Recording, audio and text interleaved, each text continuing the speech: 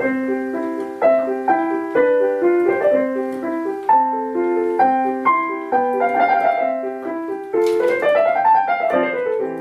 and welcome to Joe's Boys. This is a podcast for little women, little men, and everyone in between. I'm your host, Peyton Thomas. I'm the author of the novel Both Sides Now. I'm also a writer for publications like Pitchfork, Billboard, and Vanity Fair. I'm here today with my very special guest, Dr. Jennifer Putzi. Dr. Putzi is a professor at the College of William and Mary, where she teaches English and gender, sexuality, and women's studies. Among her course offerings, she's taught both transgender fictions and a 400-level course called 150 Years of Little Women. And after we record, she will be sending me the syllabus for that, please. She is the author of several books, including Fair Copy, Relational Poetics, and Antebellum American Women's Poetry, and Identifying Marks, Race, Gender, and the Marked Body in 19th Century America. Dr. Putzi, I am so thrilled to have you here. Welcome to the show. How are you? I am doing very well. I'm thrilled to be here. Yes, I am so excited to have you here as well. I do want to hear more about the 150 Years of Little Women course, which maybe you can detail in my next question. What is your relationship to Little Women? I really can't remember a time I didn't know Little Women. I remember when I was little, I had one of those sort of mini, a lot of people have talked about them on your show, that sort of mini condensed version with the pictures. I saw a photo not too long ago when I was doing research for my class of the cover, and it was just like this visceral blast to my brain. Like I remember having that. But I also had a cup that belonged to my grandmother. So I suppose my mother must have given it to me, or I just took it off the shelf or something like that. That was from like the early 1900s. Wow. That I read when I was younger. So I read it. It's a book I've read over and over and over again throughout my life. And I think is probably part of the reason why I'm a 19th century Americanist. I mean, I can't believe that doesn't have something to do with it. I even had a dream once about Louisa May Alcott during graduate school. It was a very sort of quiet dream. We were walking in the snow and she had a hood, like a cape on with a hood. And I didn't know who I was walking next to. And it was like this New England landscape. And then she pulled back her hood and looked at me. It was her. And I remember it being like, wow. That was such an awesome dream when I woke up. So cool. She visited you.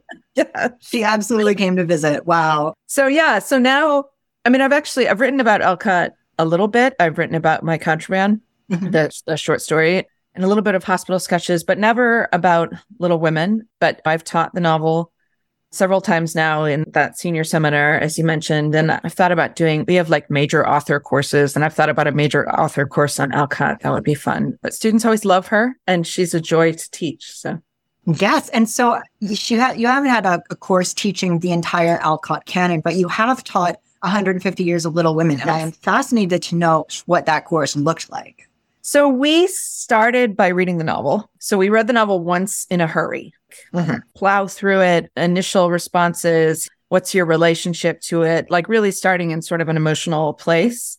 And then we spent some time talking about some of Alcott's other work. So studied her sensational fiction. I think one semester, so I did it twice. I think one semester I had them read Work, which is a later novel. And then we read a couple of other novels that were published around the same time. So in order to think about race, we read an 1859 novel by a woman named Harriet Wilson called Our Nig, which is very much about like race and gender and labor. And we also read another novel called The Lamplighter by Maria Susanna Cummins. So getting them to think about genre and about like why Little Women is the way it is and how it's both similar to and different from other things that were published at the same time. And then we ended the semester with two contemporary versions of Little Women. So thinking about how people are sort of remaking or borrowing that plot. I mean, all my students are always like, because there's not really there's not really any trans sort of take on Little Women, a scholarly take. Yeah, I mean, you're preaching to the choir here. You're preaching to like the choir master. Yeah, I can vouch for a number of very good books that take a queer perspective on Jo. Yeah. We just did an interview with Kathleen Gross, who wrote Jo, an adaptation of Little Women, sort of. There's another middle grade graphic novel adaptation, right? Meg Jo Beth and Amy. And I'm looking at Great or Nothing, which is a new one that's written by 4 authors that kind of transports Little Women to the Second World War, and Jo is like openly queer in that one. But I have not investigated that. So I know that that's on the radar. But I'm very excited that people have been so receptive to having the conversation, because I think it's long overdue. And I'm very Absolutely. excited to be speaking with someone who's been teaching like transgender fictions and 150 Years of Little Women. Yeah. Because Yeah. it seems to me like there's a lot of overlap there. Absolutely. And I mean, one thing, so when I do my trans fictions class, I've been doing all contemporary fiction. Right. But one thing I'd love to do is to do sort of a historical take, or do a sort of 19th century American trans fictions, because I think there's stuff there. I mean, I'm teaching a novel right now called Fettered for Life that was published in 1874 by Lily Devereaux Blake. Have you read this? No. Okay. And it's going to be giving something away, and I'm so sorry. That's okay. But there's a character throughout the book named Frank Haywood, who is like dashing journalist figure. He's the hero. He rescues the heroine. And we've been spending 4 days on it. And our 5th day, my students on Monday are going to find out that Frank is a woman dressing as a man. And and so there's all this great stuff in there. And it's just a couple of years after Little Women. And it really, I think, speaks to a lot of the same issues, and a similar figure, right? I mean, a writer, someone who's very handsome, but also, I don't know, he's described as delicate in some ways, and yet very handsome and brave. So yeah, there's so much good stuff. Yeah, that's fascinating. I know that in addition to Little Women, there are Louisa May Alcott short stories that similarly reveal at the climax that someone is actually not the gender they were posing as, right? Yeah. Like, Yeah. What a surprise that Alcott could be thinking about those things. No, I mean, it goes back so much further than we think. I love Nevada, and I love the new edition of Nevada that was just published by Imogen. Oh, I didn't even know there was a new one. Yeah, no, it just came back into print after like a decade, run to walk to your local bookstore. Yeah. If listeners don't know what Nevada is a wonderful novel by Imogen Binney that is about a trans woman who has a midlife crisis and steals her girlfriend's car and goes on a road trip and winds up in a very small town in Nevada where she meets a person who is what we would call an egg, like a trans person who hasn't hatched yet. Right. And sort of tries to coax this trans person out of their shell. And it's just wonderful. But that was, I believe it was published first in 2013 by Topside Press. Mm-hmm. And it's kind of been regarded as like the first trans novel. And I mean, maybe you as the trans fiction professor can speak to how not true that is. But it's also something that Imogen Binney is like, I did not invent transliteration, right, unfortunately. Right. Well, and yet it was important, right? And Topside was super important because Topside put out a nice sort of cluster of novels by trans folks. Yeah. Aoki's novel came out with Topside. So there are a lot of good texts, a lot of texts that I teach in my class. Yeah, unfortunately, Topside is no longer with us, but Farrar, Straus, and Giroux just published a beautiful edition of Nevada, so you can. That's great. It's wonderful. That's good news. Which March sister are you? And again, for the purposes of this podcast, even though no one ever claims him, Laurie's a March sister. Nobody's ever claimed Laurie. No one's ever claimed Laurie. It breaks my heart. I have to say, Laurie frustrates me. Oh, okay. Of course, Joe. I mean, I hate to be boring and say Joe, but it's Joe. I wanted to be a writer when I was little. And there was just something about Jo, how she was different and how she did her own thing. I liked when she cut her hair, even though I never had short hair as a kid. I've always been, an introvert. I love that she would go up in the attic and write and read and all of that. So definitely Jo. Yes. But I'm always interested when I teach it. So I ask the same question, and that there really are folks, who consider themselves Amy's and Meg's and shockingly even Beth's.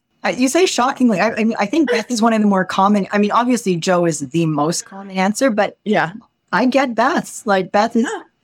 I think, but she dies. She makes a real impact before she dies. Yeah. So I don't think I told you this story, but so my daughter refuses to read Little Women. Yeah. My daughter's trans. She's 16 and she refuses to read Little Women. She refuses to read anything that I think she should read. She resisted me on Harry Potter for a long time. And then it turned out she was right to resist me. So I'll go with that. But so she won't read Little Women, but she did read on her own without telling me, like a condensed version. Like I think just like the first book, not both books. And then she's read that Meg, Jo, Beth, and Amy, which is a graphic novel version set in, is it like Afghanistan? Or it's not set in Afghanistan, but the father goes off to war. And so we were talking about the novel at one point, and I mentioned Beth dying. And she was like, "What are you talking about?" And I said, "Beth dies. What do you mean? What am I talking about?" And she was like, "Beth doesn't die." Because of course Beth doesn't die in Meg, Jo, Beth, and Amy, and apparently did not die in that condensed version that she realized. Yeah. So we have a standing argument about whether or not Beth dies, but she still refuses to read the novel. I mean, It's like, no way, she doesn't die. well, I feel like if Beth is still living in your head, then that's a good reason not to read the whole book. Yeah, absolutely. Yeah, just don't do it. I know. That is fascinating. So there are readers for whom Beth is alive, and that's just fascinating. I mean, we say that Joe is the obvious answer. I have a friend, Hal Shreves, who is a author and a librarian, and he sent me a poem that his library put on a poetry contest, and I can't share it on the podcast because it was written by a child, but he privately shared with me a blisteringly passionate 3-page poem that a child had written about Meg March and how like she was the best one. And it was so good. And I think about it all so the time. fabulous. Like, Meg has shooters out here. Like that's You're not passionate about these things, you know? Don't underestimate. Absolutely. Yeah. Today there's actually quite a lot of Meg in today's chapter. Yes. Chapter 20, Confidential. Dr. Putzi, would you like to just recap this one for us? Absolutely. So Marmee is coming home. She's been off nursing Mr. March, who has been ill while he's a chaplain during the Civil War. Beth becomes ill while Marmee's gone. And so Laurie sends for Marmee to come home before even the girls do. He anticipates needing her. So she comes home, but by the time she comes home, Beth is already recovering. Really, I think it's important to remember that Meg and Joe basically saved Beth's life. And so Marmee comes home. Everybody's thrilled to see her.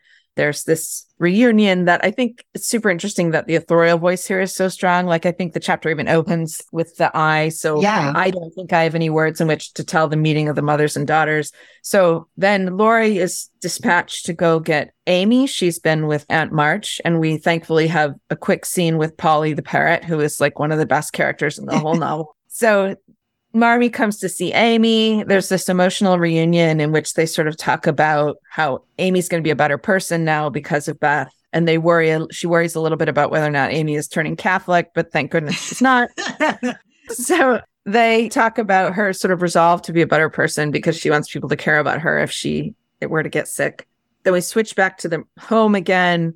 And Joe approaches Marmee to say that she's concerned that because John actually is falling in love with Meg, so she found out about the hidden glove that he carries around with him in kind of a creepy way. My students always found that super creepy, that he keeps her glove. And Marmee, I have to say, kind of disappoints Joe and is not as disapproving of the whole situation as I think Joe hopes she's going to be. So they sort of circle around this topic for a while before Meg comes in and shuts it down and they go to bed. So all of Joe's fears about growing up and about losing Meg and men entering into this domestic sphere are raised in this chapter. So it's a really great one. Yes, it's a fascinating one structurally because we've been so laser focused on Beth and Beth's recovery. Yeah. The chapter opens as that's fine. Anyway, marriage, pessimism. Right.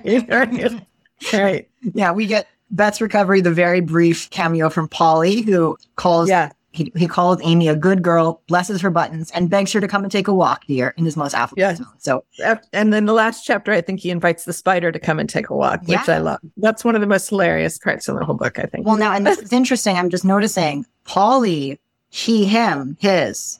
Yeah. That's You're right. What's that about? Polly's genderqueer. Do we have a confirmed genderqueer character? When I went, it's Polly the parrot. We did it. Queer parrot.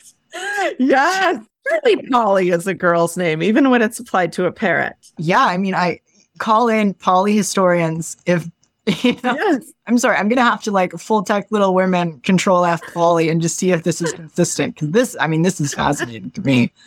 Yeah. Polly had to be fed, took Polly with her. Polly's always been a he, him.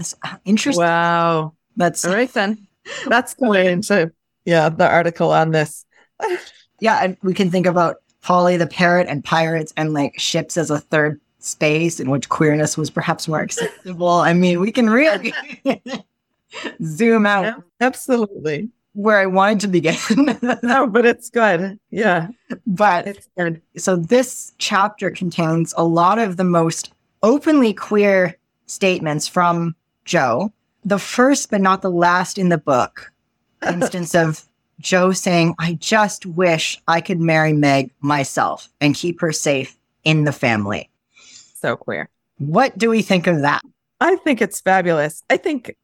She's sort of scrambling here to come up with all these ways in which Meg won't get married. But before that, she's talking about how she doesn't know if Meg cares for him or not, right? Because in novels, the girls show it by starting and blushing, fainting away, growing thin, and acting like fools. Now, Meg don't do anything of the sort. She eats and drinks and sleeps like a sensible creature, right? So, like, it doesn't look like it does in novels, but what could it look like, right? Maybe it's going to look like this. Like, I'll marry her. I'll marry my sister and keep her in the family. She'll do anything to keep her sister in the family. But because she's this sort of masculine figure anyway, she might as well just marry her, you know?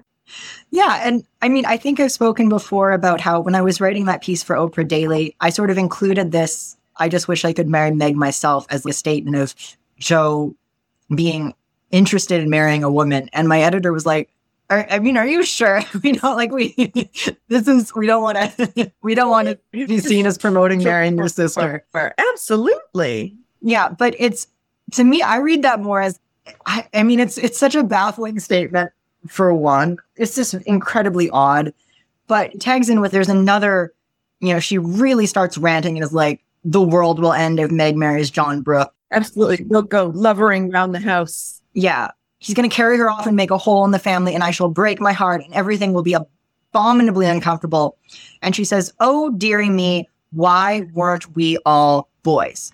Right? Which I think is a really interesting statement, right? Yeah. Because it's not as if they wouldn't get married if they were boys, right? But it's like somehow because they're girls, being married disrupts that whole circle. Like they get sort of carried off to some other household. But of course she doesn't. Meg moves in next door, So it's this weird statement, like men don't have to give as much of themselves or give up as much if they get married. I guess she seems to be like grasping for solutions, and her solutions don't make a lot of sense in reality. I read that and I'm like, okay, so Jo, why weren't we all boys? I imagine this is a thought to which Jo returns a lot. Right. Yes. But never for all of them. Right. No. That's what's interesting is she's suggesting it as like a possibility for everybody. But even that, like, you're right. Brothers would go out and get married. Would they feel as close to one another if they were all boys? Jo's really on one here.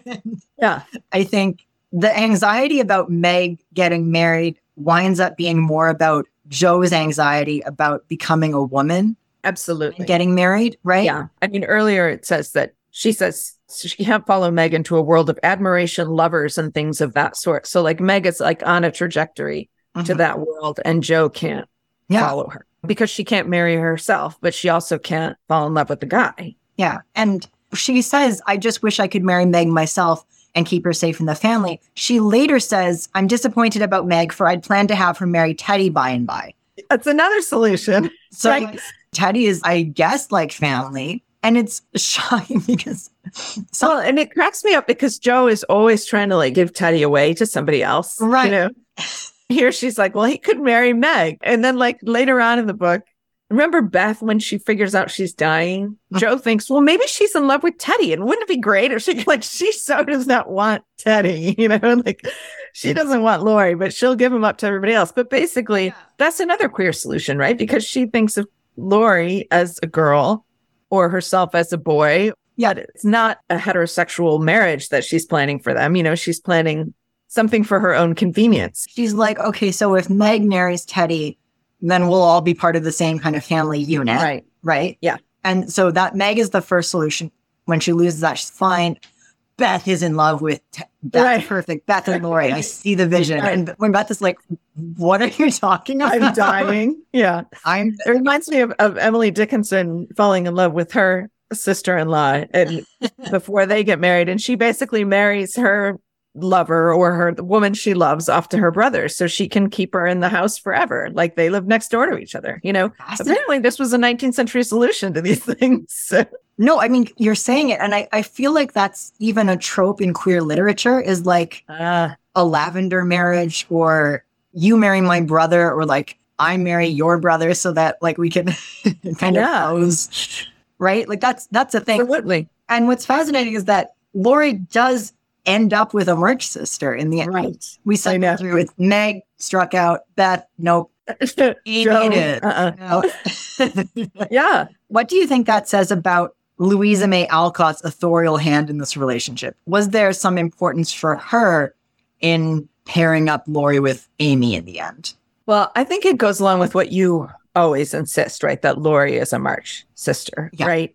And that he will do anything to make that real. Mm-hmm. That I think his marrying Amy and seeking marriage all over the March family is about trying to find a way to formally be part of that family. Yeah. But I think, when I said I have my issues with Laurie, I think part of that is because letting him in is the beginning of the end. Yeah. I mean, they had this tight domestic female circle. And then the second they meet Laurie, he becomes part of the PC and the PO. He goes on their adventures when they're doing Pilgrim's Progress. He's going to become part of the plays. And through that door comes John Brooks. So, and he becomes Amy's husband. So really letting him in destroys the little Eden that they've created, the little female Eden that they've created with father conveniently going off to war, That's very true. Yeah. It's like something is lost and gained. Yeah. Laurie's admission to the family. I'm thinking about the moment in the 1994 film where Laurie is courting Amy and he says, I envy Joe's happiness. I envy Professor Bear's happiness. I envy John Brooke for marrying Meg. I hate Fred Vaughn, who was Amy's suitor at the time. If Beth had a lover, I would despise him too. Just as you have always known that you would never marry a pauper, I have always known I should be part of the March family. Wow. Yeah, I had forgotten about that. Wow. So that really makes it overt. Yeah. And that is not a thread that Greta Gerwig pulls on. Yeah. Well, he's such a creepy character in the 1994 movie, too. It's Christian Bale. And at the time, we have to remember, at the time, Christian Bale was Newsies. He was like a little lad.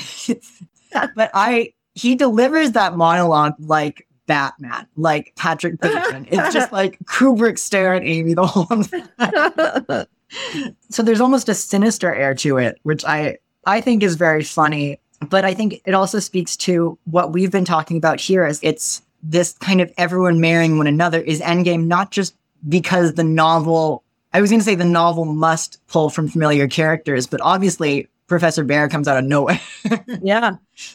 She's seeking like a narratively satisfying resolution for Laurie. And for whatever reason, it was just really important to her that this, I think, kind of gender ambiguous feminine boy get to be part of the March family. Yeah. Like, it's something I talk about when I talk about people being skeptical of, so Joe just isn't interesting enough to be a woman. I'm like, well, no, like if you read the book, Alcott creates a space for Joe to really want to be a man and for Laurie to really want to be, I think, wanting to be a woman and evidencing that in several places, but also just wanting to be part of this family full of women and to escape from his very sex segregated male space. And right. I mean, if you think about like Little Women, what is Little Women if not just like a story of this like all female space and this all male space next to one another, and the two just by osmosis joining one another and upsetting the order of things, but making everyone happier in the end.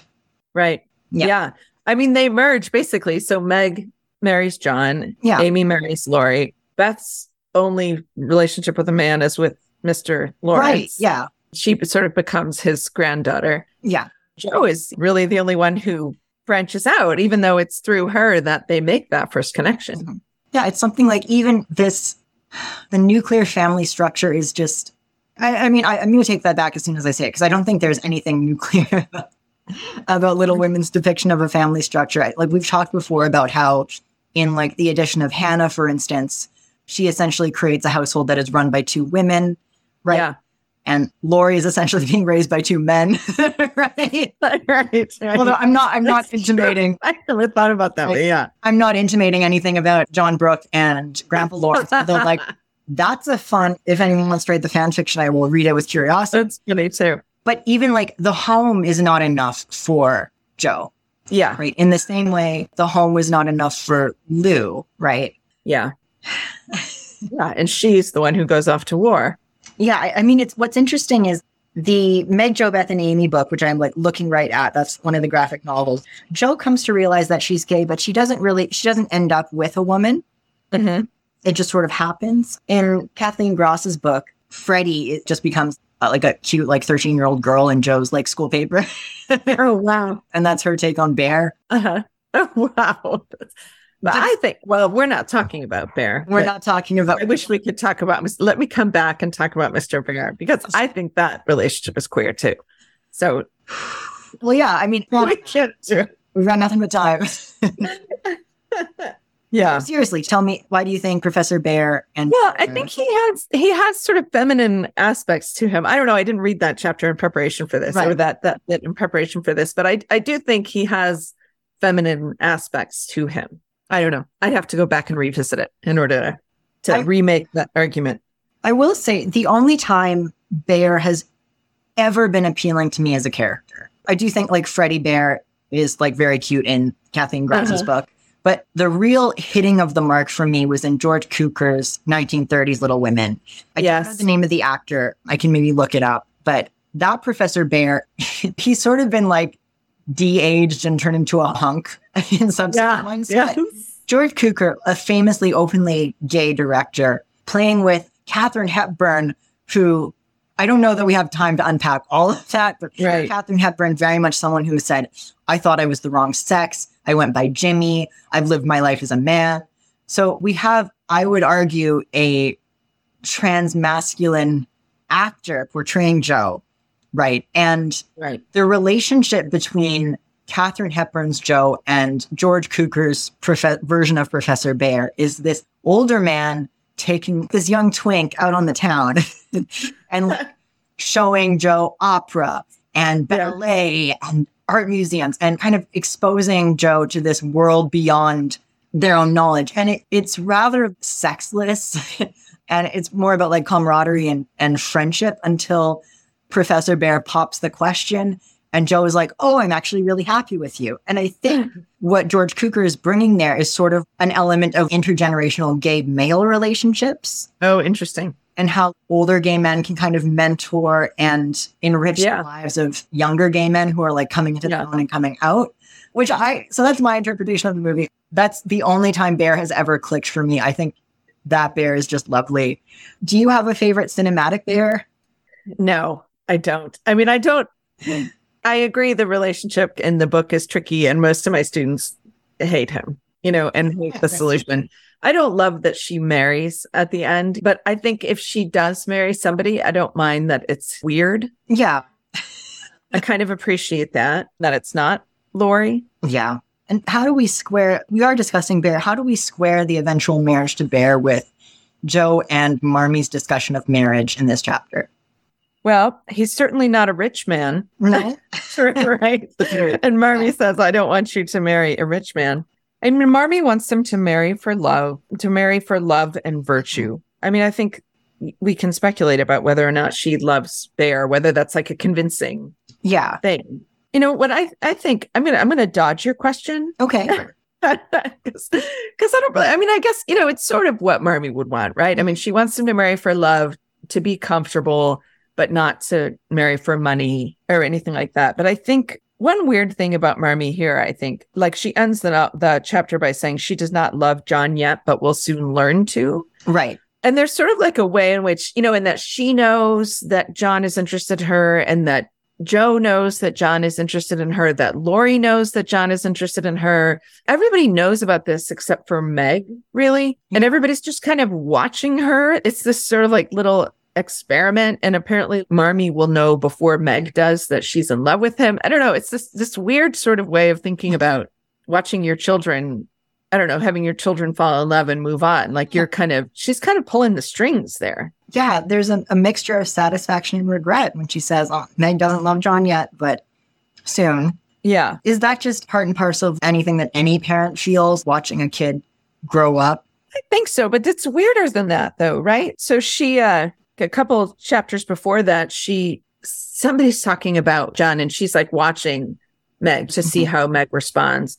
And then when she's gone, I think Mr. Lawrence writes to her and says something about Hannah guarding pretty Meg. Right. There's this way in which like sort of Meg's sexuality is burgeoning and they're all like so aware of what this might mean that they've got to observe her to find out the exact moment when she really needs to get married. Yeah, like the remark about Hannah guarding Meg like a dragon. That phrase struck out to me because there's a similar note in a letter that Alcott wrote talking about how she guards her own mother like a dragon. Oh, wow. And that was specifically in the context of, by that point, Alcott was a celebrity and they were getting a lot of visitors to the house, and it was sort of just wearing on like Abba Alcott's nerves. Yes. And to have so many, people like banging on the windows and wanting to come in and meet the real Joe. Right. And but even then she's like, well, I simply, that makes me uncomfortable. But really, I'm telling you not to come for Marmee, for Abba. That's the real. Yeah. Yeah. Well, God, if ever a woman deserved some rest, it was Abba Alcott. Yeah, no kidding. Yeah. And I mean, maybe because we were talking about Marmee, Abba Alcott, we know, was a very vocal suffragist. She was saying, like, I plan to vote even if my daughters have to carry me. She never got the chance, which is tragic, to vote. But she was a progressive figure as well. And she was often the breadwinner for the family when Bronson was indisposed or having an episode. She would work, she would earn an income, right? Absolutely. Yeah, so she was a very unconventional mother figure. In a way, I think Marmee is in many ways less. Absolutely, yeah. She's far more conventional than Abba Alcott. Yes, yeah. Yeah, I mean, she's doing her duty like during the Civil War, but that's it. I mean, all of that is absent from Little Women, I mean, that's one of the huge questions of the novel, I think, where is the abolition? Where are Black people in this book? Where are the politics? And I mean, it would be a very different book and probably wouldn't have had the life it has, but you can't help but wonder, what might it have been? Yeah, no, I mean, I have to wonder about maybe the commercial choices that went into that. As for where are the Black people in Little Women, there is a brief mention in one of the closing chapters as Jo establishes her school that she accepts a Black student other schools had rejected. Right.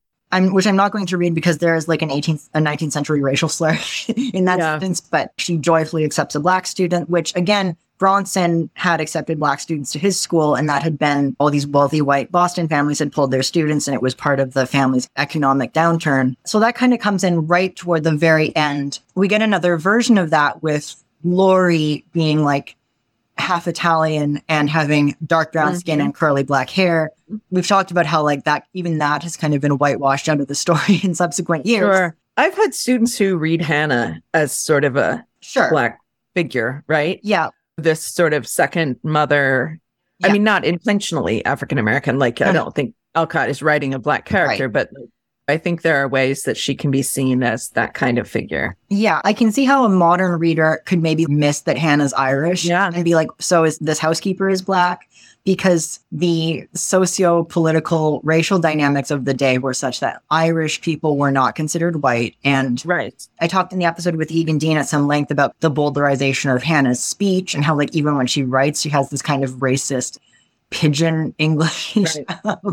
So I don't think it's appropriate to say, like, oh, Hannah is a Black character because she is Irish, but she certainly is a character of color of the day in the same way that Laurie is, right? And it's another thing. I think one thing I would love to see, and we've talked before about So Many Beginnings, which is a Little Women retelling by Bethany C. Morrill, which takes the action of Little Women and places it in a freed person's colony, and the entire cast is Black. I don't know that. That's a superb book. I really recommend it. But so Laurie, along with the rest of the cast, is Black. And he's also, he's presented as having dark brown skin and curly black hair in Meg, Jo, Beth, and Amy. But just owing to like in Morrow's book, because the entire cast is Black, the entire context of the book has been shaped by it now being in a freed person's colony. The question of kind of like Laurie's racial marginalization relative to the marches isn't something that really has been explored. And so it's interesting then in light of that, I mean, is that a factor in Marmee saying Laurie isn't grown up enough for Meg? He's altogether too much of a weathercock for anyone to depend on. Like, is that Marmee having a little anti-Italian racism moment? I mean, what's going on there? I don't know, because she's been supportive of him. She's like letting him in. But certainly, I don't know.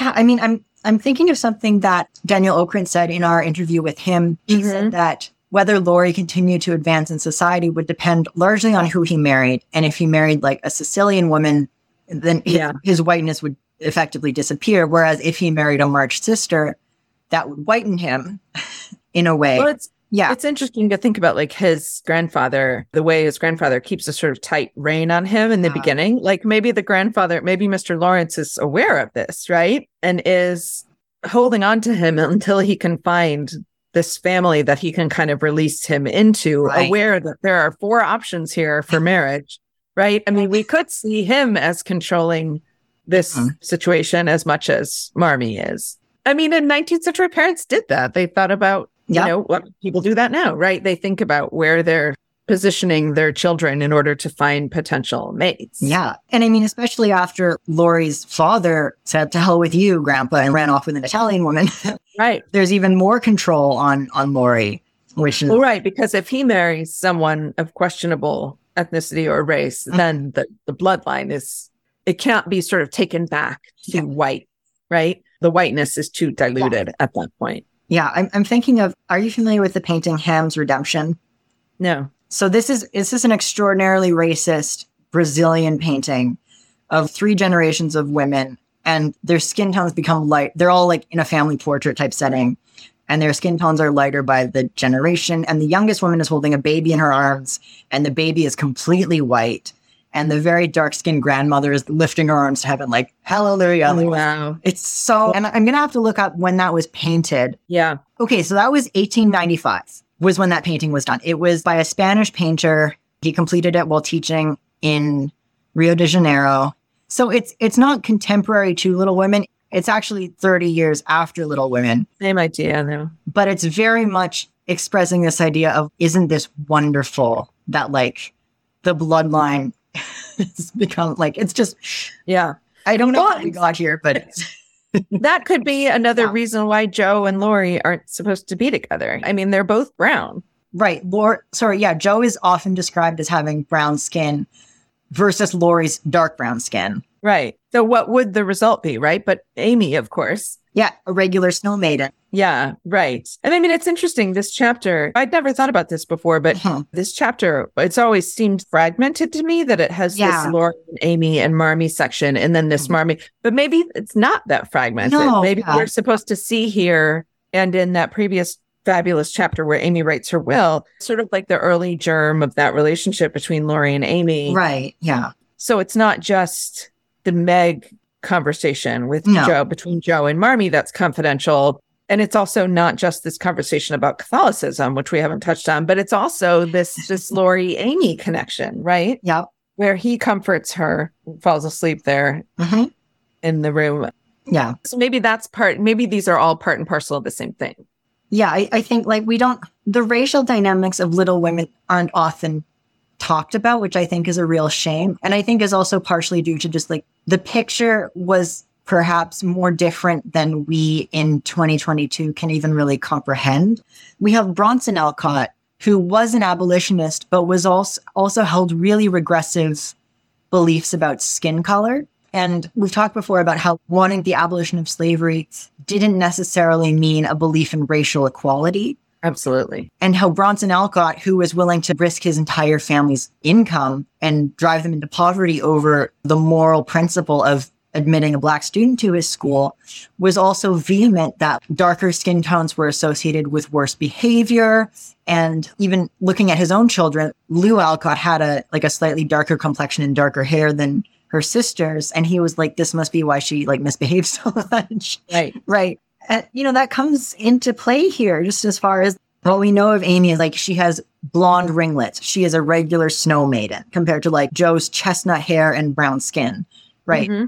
I mean, we can take brown skin to mean who knows what that means right. from a 19th century perspective. But it's interesting how all of these things are coming into play here and kind of just bubbling underneath the surface in a very real way, I think. Well, yeah.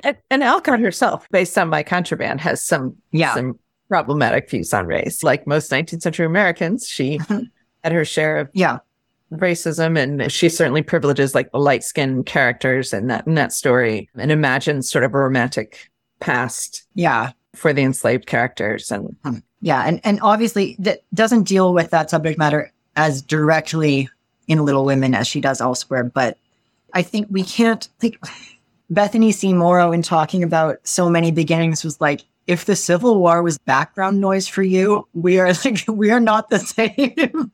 Right. Right. And how making the March family Black and putting them in a freed person's colony changes dramatically not every aspect of their lives, but everything from where their father is to the hobbies that they can take up. Right. I've got to read this. It's really good. Yes. Jo is still a writer. She's a journalist. Like she's sort of an earlier Ida B. Wells figure. And like she wants to tell the story of the freed person's colony and get it out there.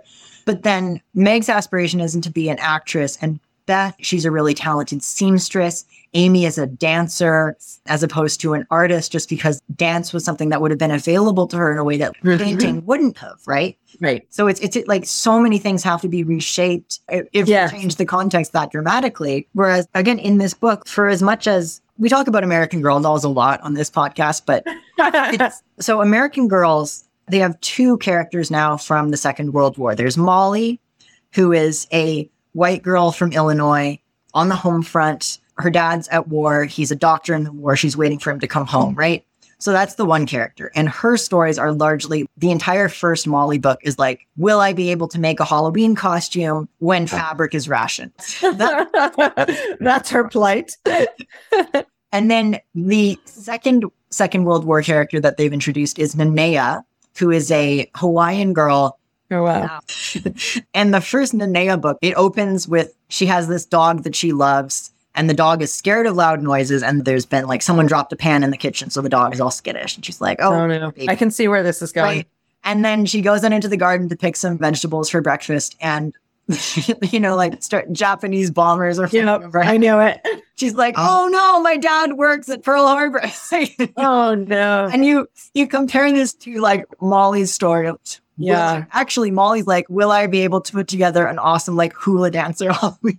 Oh my God. Is it actually a hula dancer outfit? Literally a hula dancer. And then literally that next that they do it about World War II as a Hawaiian girl. Right. So Molly's like, I think it would be really fun to dress up as a Hawaiian girl. And then Nanea is like, oh my God, my dad works at Pearl Harbor. My school was blown up. And my dog, who is scared of loud noises, has run off and we can't find it. So like, I think it's actually one of the, as a connoisseur of children's literature, I think the Nanea book is one of the most effective in this series because it not only like puts Nanea at the center of this very horrific event, but the remainder of the book is kind of a hero's journey looking for her missing dog. And oh my God. That's what takes her like through her community and to the hospital and all these other places because she's looking for her lost dog. And those are two very different stories of two home front experiences in the same way that Alcott's Little Women and Morrow's Little Women are radically different because of the race of their characters. And we can say like Molly's dad is at war. That must be terrifying. She doesn't know if he can come home. At the same time, Nanea is looking up and seeing bombers flying overhead and is like, my dad is at Pearl Harbor right now. Yeah. So, I mean, and at the time Alcott's writing this novel, it's in the middle of Reconstruction. Right. I mean, the southern states are finally coming up with new constitutions. They're electing new legislatures and all of this is going on. And there's none of it here. There's no sort of foreshadowing of it here. Why do you think that is? I think she was savvy, right? I mean, I think Alcott was always aware of her audience and she needed to make money with her writing. And she, who knows what Alcott would have done had she had enough money to support her writing, who knows what she would have written. But I also don't want to lament this book that never existed, right? Yeah. I think it's really interesting to think about the fact that she knew what she was writing, who she was writing for. I mean, she sort of made fun of it, but she was a savvy writer and she was a professional. I mean, at a moment when not a lot of American women writers were professionals. Yes. I always get a little bit frustrated by this sort of argument that like the sensational stories were what she really wanted to write. Right. And then this was the book that she had to write. I mean, we all bitch about what we're writing from time to time, even books that we love. I could love the project I'm working on and I can write an email about how much I hate it. So I never really want to take all of those comments because she put her family into this and her sister who died and she loves. I find it hard to believe that she hated this book as much as she sometimes acted like she did. No, I mean, it certainly transformed her life. It's the lens through which a lot of people view her. through which most people view her. It's also true that the sensation stories were economic too. Sure, She was absolutely. not writing these horror novellas for her health. Right. She was trying to make money. And this is something that personally gets my goat, which is that Alcott was an incredibly shrewd and hardline business person. And nobody talks about, well, I think there's some like fun negotiation in Gerwig's movie. So we get the very first scene where the editor's, he's like, what? Like, we pay 25 for things of this sort. We'll pay 20 for that. Fuck you. Yeah. By the end, we have Joe is like negotiating for her copyright. She's wearing a snazzy little bowler hat. Yeah. She's like, what percentage of the royalties am I going to get? One of my favorite discoveries from the Alcott archives is, this is in the Houghton Library at Harvard, and they only have the editor's side of the correspondence. Like, they don't have Lou's letters to the editors, but they have the editor's side. So there's one letter that the editor sends, and he's like, the very idea of you asking for more money on this next project, which I think was Eight Cousins or it was an old-fashioned girl. He's like, you want more money for an old-fashioned girl. Little Women might be a fluke. We don't know. How dare you ask for more money? You have other options. If you want to like go publish with someone else, then you do it. But that royalty rate you're asking for is highway robbery. How dare you? And like, he's reading like just an absolute, the nerve of you to ask for more money after phenomenal success. And so that was one letter. How dare you? The matter is closed. We are giving you this lower royalty amount than you asked for. And then there's a gap in the correspondence where Lou wrote some letter back. We don't have that. It's not in the Harvard archive. And then the next letter from the editor is just one line like, dear Ms. Alcott, we will pay you the royalty rate of that you asked for. Like, oh, I wish I knew she said to him. I want to know so bad what was in that gap. But yes, she was like, she was a pro. Bitch better have my money. That was right. Even after this one success, like, she was not going to bow down for anyone. She was like, I know my worth now, and I'm not afraid to negotiate, which gets left out of the picture, I think, especially in like what you pointed to, the thing of she didn't really like writing Little Women. She loved writing the sensation stories. She wrote those for money. You know? Yeah. But you know, you're making me think too. I always think it's so weird. So all the movies, and I don't want to go off into a big discussion of the movie, all the movies always want to end, or most of the movies want to end with, they want to conflate Joe and Louis Alcott and end with the book being published. And what that book is always changes based on the particular movie. And literary historians, you've probably heard this before, but they all hate the end of the Gerwig movie because how they depict the printing press. Has anybody told? So like the printing press is depicted all wrong for the 1860s. I mean, it's like one little printing press in a room that would have taken 500,000 hours to print books, you know? But of course, it's so quaint. Yeah. The movies can't resist that urge. When really in Little Women, which I think is super interesting, is that Jo publishes lots of different things in Little Women. I mean, she's publishing poetry and stories and all sorts of things, like all throughout the whole novel. But they always like that sort of grand gesture at the end.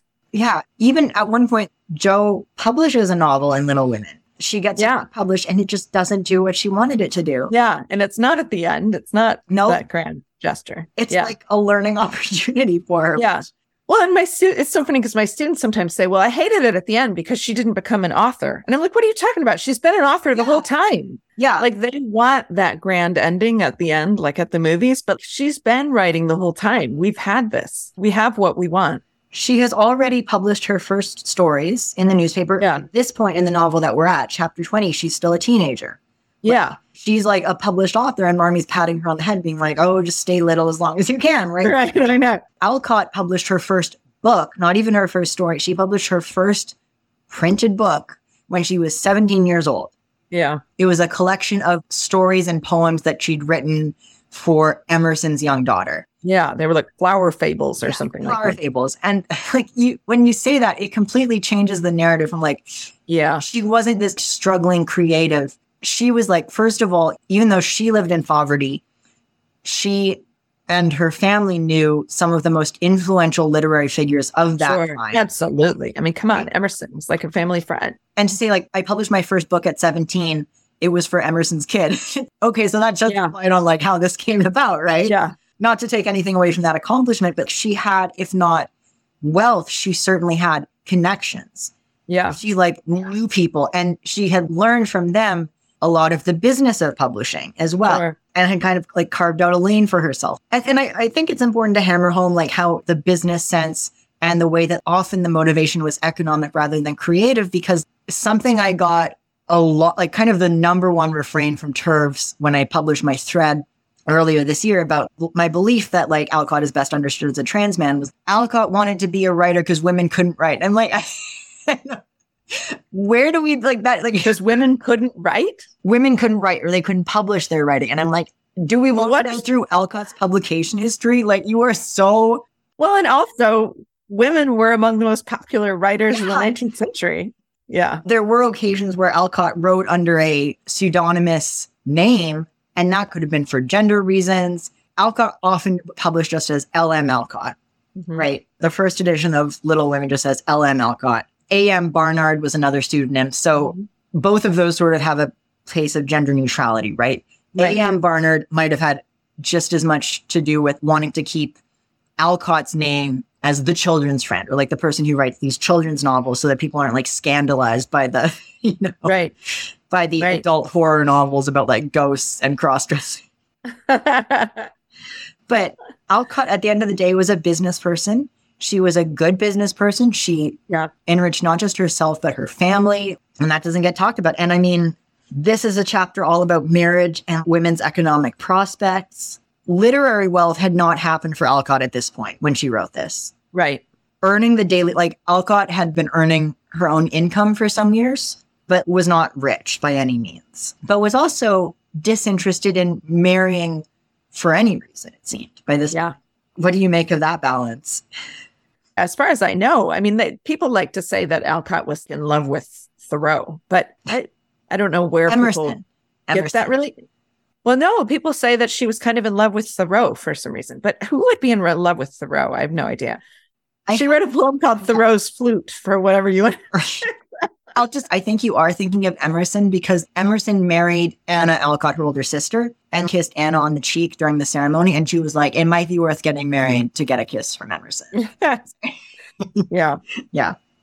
So it has been so lovely. Do you have any parting words for our listeners? Last thoughts on this wonderful chapter here? My last thought is so trivial, but it's what I've been thinking about through this whole thing. So we were talking about keeping this female society and sort of not creating a hole in the society, and that Lori enters in. And I had the weirdest experience this morning. I was going to get coffee and I remembered that I had the audiobook for Little Women on my phone. So I was like, I'm going to listen to this I'm going to listen to chapter 20 while I drive. And the weirdest thing is that I had forgotten that it's narrated by Christina Ricci. And I just got done watching Yellow Jackets.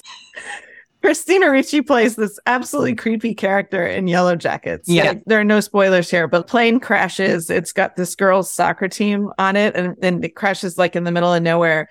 And Christina Ricci, she's like the adult version of this child character. She's an outcast. She's the team scorekeeper or something. And she whips into gear and starts taking care of everybody. She ends up chopping this guy's leg off because the plane landing on his leg. And then later in life, you see Christina Ricci as this figure who's kind of crazy, you know? I mean, never really. And so like, I'm listening, and she's also kind of wanting all these girls to like stay together and be this society, and nobody will leave the island and all this stuff. So it's like this weird double take when I was like, oh my God, Christina Ricci is narrating Little Women.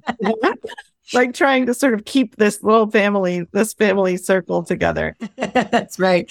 Well, okay. So then parting question, I guess, Jo, Meg, Amy, Beth, Lori are on a plane. The plane goes down. What happens? Wow. Beth sacrifices herself. She takes care of everyone until they're all going to die and they cannibalize her or something. I don't know. Jo gets help, don't you think? So Jo packs off into the wilderness. Yeah, Jo's like, I'm Katniss Everdeen now. It's been real. Right. Gets them rescued. Yeah. No, they can't eat Beth. They wouldn't do that. Polly. They eat Polly. Which, by the way, I did look that up. Wikipedia says it is a given name, most often feminine. It mentions 4 male Pollys. Yeah. And they are, okay, so all of them are like nickname Pollys, like Bill Perkins, known as Polly, Graham Farmer, nicknamed Polly, Polly Umrigar, who is an Indian cricketer whose first name was Palan, and then Polly Wolf, whose first name was Roy, and he was a baseball player. So I mean, who can say Which regard? Yeah. I think that is perhaps the greatest discovery of our hour together. Yeah. I think. And it will change the face of scholarship on Little Women. We've cracked this wide open. It's okay. I'm not. So that is a victory. Dr. Putzi, it's been lovely. Where can people find you online? Where can they buy your books? Is there anything you'd like to Oh, the usual places. I teach at William and Mary, so you can find me there, and you can write to me and let me know what you think about Polly. Yeah. I mean, apply to William and Mary and take Dr. Putzi's classes. I don't know if 150 Years of Little Women will be offered again. It sounds like that was Yeah, it's no longer the 150th anniversary. So I did it for 2 years in a row, 2018 and 2019, to mark the sort of 2-year publication of the 2 books. But I do think I'm on leave next year and I'm going to be writing. And then the year after that, maybe I'll teach a Louisa May Alcott major author class. So. Well, I will be fascinated and I might try to audit. So keep me posted. Anytime. As always, I am your host, Peyton Thomas. You can find me online at peytonthomas.ca. I have quit Twitter since Elon Musk's hostile takeover, but you can find me at peytonthomas.ca. You can also buy my book, Both Sides Now, wherever fine books are sold. And I will also say that you've been very generous with your ratings and reviews. We currently have a perfect 5 out of 5 stars on the US version of Apple Podcasts. However, we did just get our first mean 1-star review from a TERF in the United Kingdom. Of course, it would be the United Kingdom. Where it would be. Wherever you live, but especially if you live in the UK, if you enjoy the show, go ahead and drop a rating and a review for us. Your reviews will help other people find the show, and they will also balance out the TERFs. Thank you so much for listening, and see you next week.